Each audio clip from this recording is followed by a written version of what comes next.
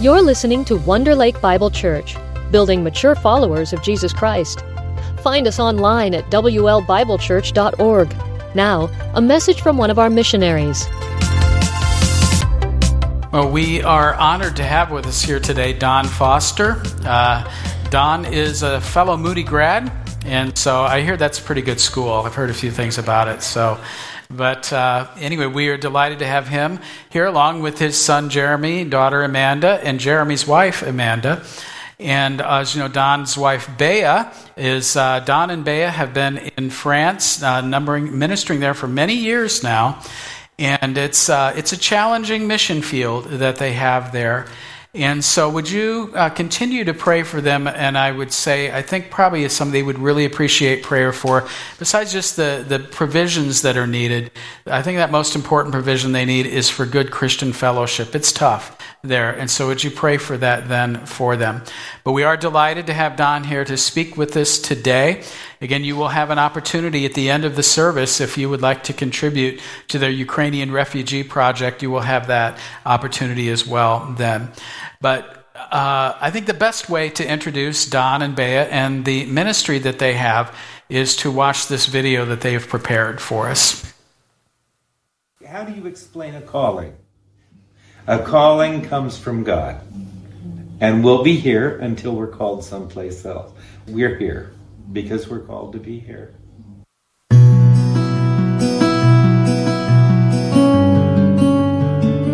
Bonjour. So my name is Beatrice Foster. Everybody calls me Bea here. I'm Don, and I came here in 1989. The first time I came was in 82, actually, on a short-term mission. And actually it was by mistake. I thought I was going to go to the north of Paris, and I ended up in the north of France. Beatrice and I met each other in 85. She remembers meeting me in 86. We started dating in 89. We started dating and we got married in 1990. And we've been here since. We've been here ever since, yeah. And where's your home? Where are we? Oh, we're in Azebrook, France, which is halfway between Lille and Dunkirk, which most of you don't know where those two are either. But it's actually we're right on the Belgian border and very close to the English Channel.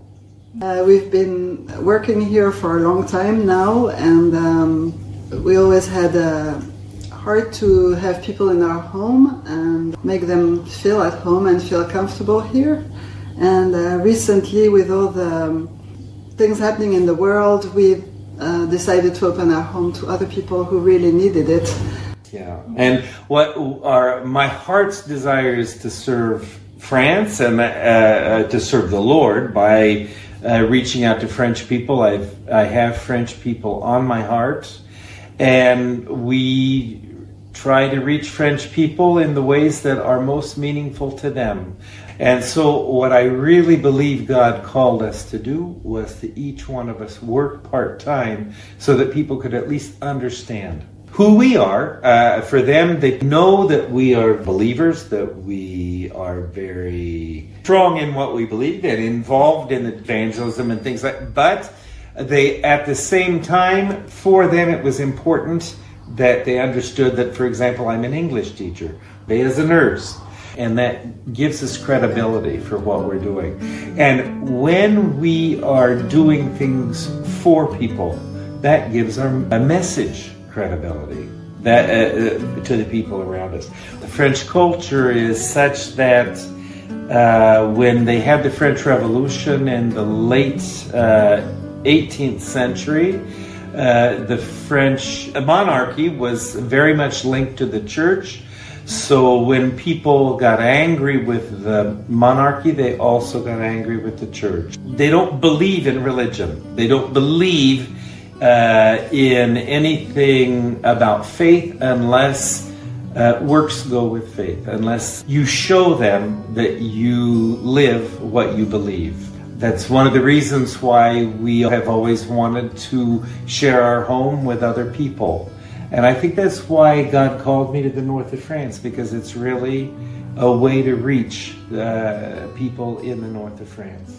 Sharing our home has meant many different things. We have had, as a ministry, unwed mothers here who they were so broken that they were not able to integrate a normal shelter, and so they came to our home to live, and in fact our children were raised in that situation. We had heroin addicts, psychotic women, alcoholic women, we had every kind. We did that for 10 years, and then that became difficult for physical reasons. Then we used bed and breakfast for several years, because that was also a way we could share our faith. We have a chapel here that has been here for now 2-3 years, and that's opened up opportunities to talk about Christ and to share Christ with other people.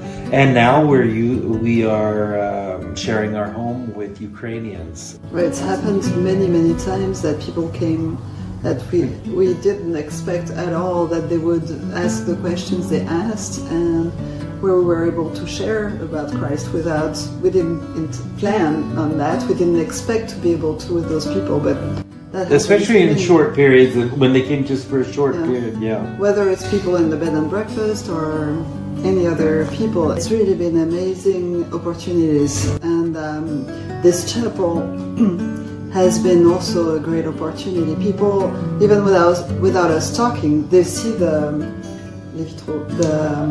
stained glass windows. So they see there's a different building there that looks like a church, so they ask about it. And when we show it to them, usually, and we explain the story behind it, and usually when they go in there, I do believe they feel God's presence, and that touches them even more than any word we could say. That's been amazing, beyond what we expected, really. We've been here in this farmhouse since 1998, so it's been a long time now. Since the beginning, we always saw the possibilities in the other outbuildings where we could build more, and we didn't know for sure when or what. And recently, we really felt like we should build in one of the outbuildings so we could make small apartments in order to be able to accommodate more people. Things happen that we don't ever expect. For example, the Ukrainian war. We never would have imagined that would bring people. In fact, I don't know if you know the film Mr. Holland's Opus, but in that film, he writes a song and he says, life is something that happens when you're planning something totally different. And in fact, that's really true. God has so many things in store that we would never imagine, and that's what's happened with us every step of the way we've been here. We don't know why things happen. We don't know why catastrophes happen. We don't know why bad things happen, but God always turns it into something for the better. 2 weeks ago, we were able to welcome a family here, 4, and it's been really nice. They have been a real blessing. They're really nice people. And we are in contact with people at the border in Poland, in camps, who are currently organizing transportation so that we can welcome more guests in our house very soon. For now, we're telling we can keep up to 12 people. When the apartments are finished, we can take a few more. I think people can pray for us because we do need prayers. We do feel alone sometimes. Of course, we do need prayers for the specific project that is coming up so that things can go smoothly, even getting all the authorization to be able to build on. And also the financial part. People can pray and can give also. God has been good. We've received $35,000. We only need 80,000 more. So that's... I remember when I was at Moody, somebody saying, well, God owns the cattle on 1,000 hills. All I ask him is to sell a couple of those to give to us. It's a building that we always plan to use. If there are other crises, we'll use it for that. If it's for retreats, we'll use it for that. It's something that we want to use for God's glory. What really was on our hearts from the time that we were taking in women was when James said that true religion is taking in widows and orphans. It's through His grace. It's through, by grace are we saved through faith. But what is faith and what is grace if you don't get out through tangible means? It's what we're trying to do for these people. And it's for God's glory. If we are on this earth to glorify God, we're not here for any other reason. Thank you, merci beaucoup, et à bientôt. Bea apologizes that she was not able to come. She's sorry. She's kind of holding down the fort with a cousin of mine who's also doing work on the property. She came over for 3 months to do some work on the property. This video was made quite some time ago. Since then, there have been a few changes, but basically you understand things. We did get one other family in. So we currently have 6 people in the home. And wonderful people, wonderful, generous people, very much in need, and they're very thankful. And they help around the house. They're great. Thank you for your partnership with us. Bea sends her thanks as well. We feel like we are an arm of the ministry of Wonder Lake, because you have been with us, you've prayed for us, you get regular updates, and you keep in contact with us. We recently received a couple of bookmarks after your 75th anniversary celebration. Things like that, little notes, really help us to see that we are cared for and prayed for. Bea was born and raised in France before becoming a missionary in Amsterdam. Her sending church was the first church where I worked when I came to France. I came there in 82 before she was saved. Came back then twice in 85. I met her in 85. Once in 86. Once in 88. And then moved there in 89. And the video explained the rest of it. As mentioned in the video, I really believe that our only reason for being here is to glorify God. I believe that Paul tells us that whether we eat or drink or whatever we do all to the glory of God. In a world which is more and more secular, more and more hostile to Christianity, glorifying God can bring hardship, both from Christians as well as from non-Christians. Sometimes Christians don't understand the idea of being tent maker missionaries. Why should we give when you're working? And sometimes the non-believers think, what in the world are you trying to tell people? Why are you telling people that they need Christ? I mean, you have people who, as long as they believe something strong, it's enough. So God tells us to expect hardships. In Matthew 10:16, Jesus said to his disciples as he was sending them out, "Behold, I send you out as sheep in the midst of wolves. Therefore be as shrewd as serpents and as innocent as doves." So he goes on in that scripture in Matthew 10 to tell them that they will be persecuted by religious people as well as by pagans, but that he will give them the words to speak through his Spirit. In the chapel on the property, one of the stained glass windows shows Jesus as the Good Shepherd. The Good Shepherd who knows his sheep know him. And it shows Jesus caring for his sheep, holding one of the lambs around his neck, having the rest of the flock around him.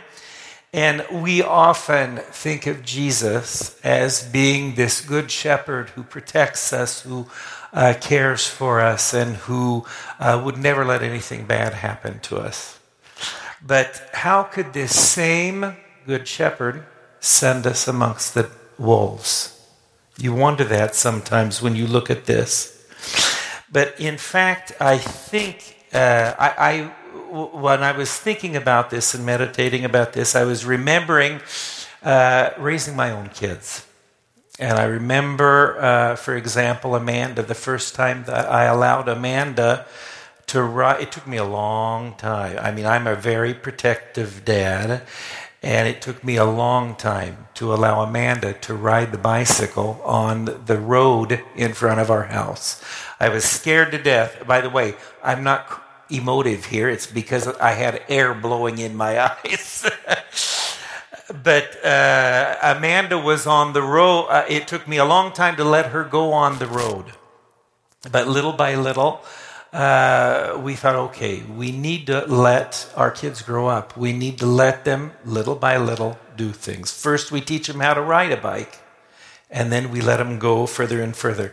Both Jeremy and Amanda, it took us a while, but we allowed them to take a train alone, to go to Lille on a weekly basis to learn their piano lessons. Lille's a city. It's a metropolitan area of 1.5 million. So, we didn't at that time have the same kind of dangers as you would have sending kids into Chicago. But still, it was a big step for me. Bea was much more philosophical about all this. I remember leaving Amanda in front of her dormitory in the center of Paris. And she was 18 years old, scared me to death. And it was very, very difficult. And Jeremy as well. When I let him go, I let him. I mean, these kids are 18. What are you going to do? But when Jeremy decided to go to Wheaton Passage, and part of Wheaton Passage is a day where they are 24 hours alone in the woods in upper Wisconsin, nobody around them, and wild animals are around them and all that kind of thing. But we let our children grow up, and I think each step of the way, Bea and I had tried to prepare Amanda and Jeremy through communication, through biblical principles, through having a closeness with God. We tried to prepare them for being on their own. And I think that the Good Shepherd loves us enough to push us out into very difficult situations, sheep among the wolves, in order to make us more dependent on Him. Because if we are not dependent on Christ, and if He doesn't allow us to do things on our own, we will just let Him leave us in a cocoon. We'll let Him just do everything for us, and we'll never grow. And I think that Christ is a good and loving shepherd in the sense that He allows us to grow. I think that, now I've had people discuss this with me, but I think that evangelism is so that we can be closer to God. If Paul says, whatever you do, do all to the glory of God, I think evangelism is the same thing. We're not the ones saving these people. Jesus Christ is the one saving these people.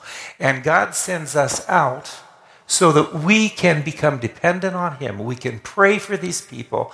And I think it's just as much for our growth as it is for trying to tell people about who Jesus Christ is. So like I said, as Christians, we can be hurt by others, both by non-believers as well as believers. But what we have to do, what we must do, is remember that all that we do is to glorify God. Our only purpose on this earth is to glorify God.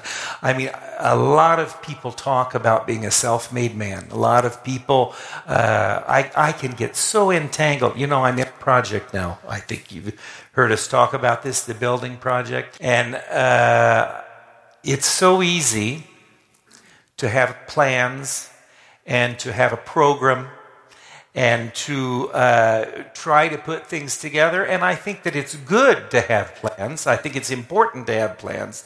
But I think that the most important thing is, number one, to remember that we're doing it to glorify God.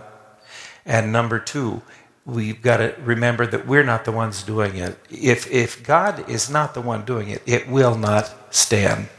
Afterwards, Jesus tells his people, tells his disciples that we need to be as shrewd as serpents and as innocent as doves. Now, some people think that Jesus is talking about this shrewdness of serpents because serpents are wise. They can avoid getting into trouble. They can avoid conflict and danger. And then they go on to say, talk about the doves being innocent and keeping themselves clear of unstained. But I think that the shrewdness of serpents is not only that, because in the context here, Jesus is talking about going out and talking to people. He's talking about going out and evangelizing, going out being amongst the wolves. I believe that perhaps, I mean, I'm not the theologian that your pastor Dan is, but I believe that I believe that it could be that when he talks about being shrewd as serpents, maybe he's talking about understanding the people to whom we are ministering. Before leaving for the mission field, I studied a cultural anthropology class, and I went through a counseling program. Both of them really changed my life. They taught me to listen. They taught me to, now my kids might not say that, but they taught me to listen carefully to people, to look and see what the culture is in which I am ministering. They taught me to be relevant.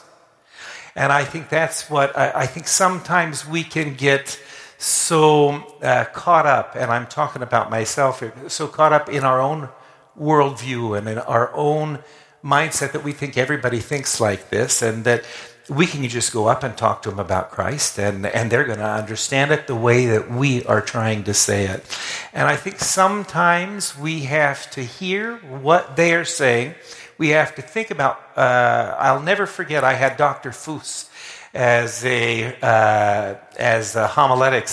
hermeneutics teacher. And Dr. Fuss, one of the things that he said always was, he said, don't forget, when you're going out and talking to these people, this may be the first time they've ever heard anything about the gospel. And he said, you're telling somebody who might be 40, 50 years old that everything he's learned and everything he's studied and everything he's thought about is foolishness, and you have the answers.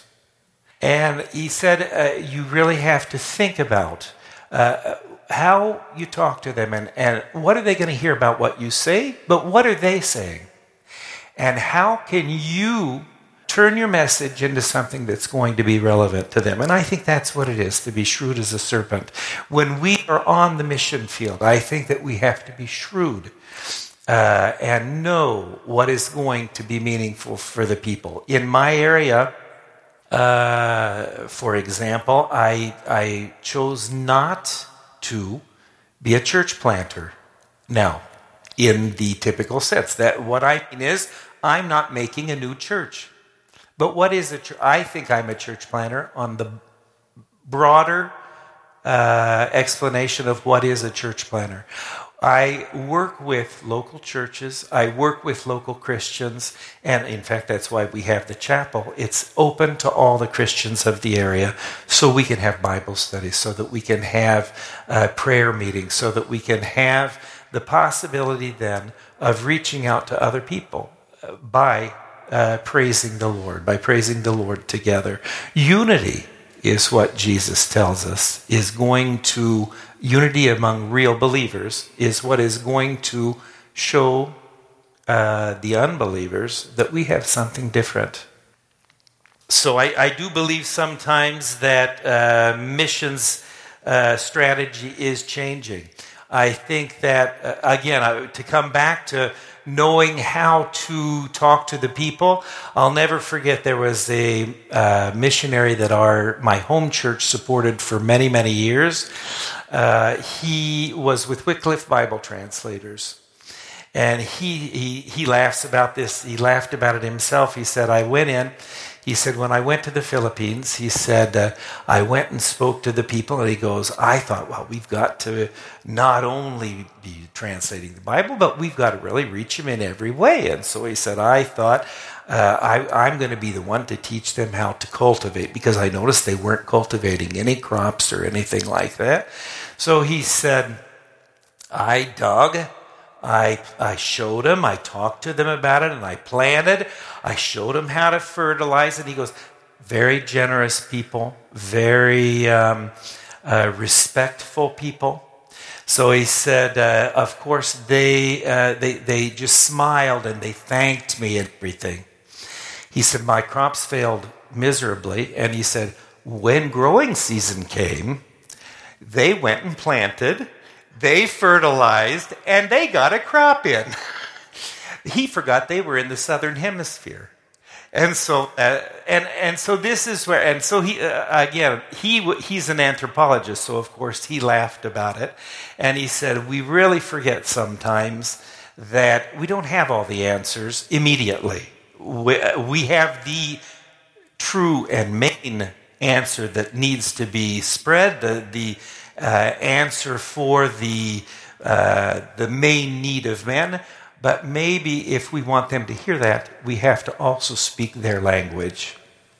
Voilà. So, yeah, voilà. When I met Renee, I thought I was going to have to speak to her in French. So, in our area, people listen to us because we are caring for widows and orphans. And they do listen to us. We have our neighbors who ask for prayer. We have people who, but it's always discreetly. It's always they know who we are and they know why we are there. As Proverbs 31 states, we have always focused on speaking for those who cannot speak for themselves, defending the rights for the poor and the needy. And all of this comes back, in my opinion, to whatever we do, we must do everything to the glory of God. This is what we are here on earth for. I'm a little short. I'm sorry about that. I don't know if there are any questions about our ministry, or if anybody would like to know more about what we are doing in the north of France, or what we've done. When I got there, I was a youth minister. Stayed there 2 years as a youth minister, and then I taught English and was also a youth minister. And then that's when I went back. Then with my wife, we housed unwed mothers for 10 years. In fact, most of you know Bea went through a serious illness, and most of you who were here at the time that we were there, she went through a serious illness. We continued, but then after a while we really couldn't do that anymore. But we then used the bed and breakfast, and then now we're working with the Ukrainians. So, I was thinking as you were talking there, and of course, the worst thing you can do is give a microphone to a pastor, right? No. But actually, I was thinking is just how much I appreciate the body of Christ and the variety of personalities, the variety of ministries that he has given. I was thinking just a moment ago, you mentioned Dr. Foos. Dr. Foos, he was a professor of Bible and theology at Moody Bible Institute, and I had him, and remember, he was the dreaded Dr. Foos, right? He was the dreaded Dr. Foos. Why? Because he was tough. He did not put up with theological fools, did he? And so a lot of students were kind of afraid of him and avoid. I loved him. I loved the fact that he was tough. I loved the fact that he would make you think and that he wouldn't let you get away with sloppy thinking. And that means I learned a lot from him. But here's the thing. I love that story that you told, though, about that, because I saw a side of him then that maybe a lot of students didn't see. And that was like, yes, he was tough. And you know, he didn't have time for sloppy thinking or anything like that. But boy, did he have a heart for Christ. And did he have a heart for God's people. And I saw that then when my father passed away very suddenly when I was a student at Moody. And it was at that point, I know there was a big project that was due that I had for Dr. Foos's class, big project that was due and an exam coming up. And I was really kind of having a hard time trying to get it together, you know, for that. And I went and talked to him, and he was so kind and so understanding. He said, you turn in the project when you're done with it. Don't worry about it. And we'll reschedule the exam. And he prayed for me. And I thought, like, wow, here's the dreaded Dr. Foos, you know, who is praying for me and extending understanding here in this. And I think a lot of people just didn't see that or see that side of him. I mean, you think about how beautiful really the body of Christ is when it's working together. And so I was just, as I was thinking about what you and Bea do, what you do there, how wonderful that is, and the way that you are ministering in that context and being shrewd, you know, in that context there. It's a wonderful thing to see. And we are so happy to be able to be a part of that and to partner with you, you know, in limited fashion, you know, with what we can here, but to be a part of that and ministering with you. So we want to thank you for giving us that opportunity then to do that. Thanks for listening to today's message. For more information about Wonder Lake Bible Church, visit WLBibleChurch.org.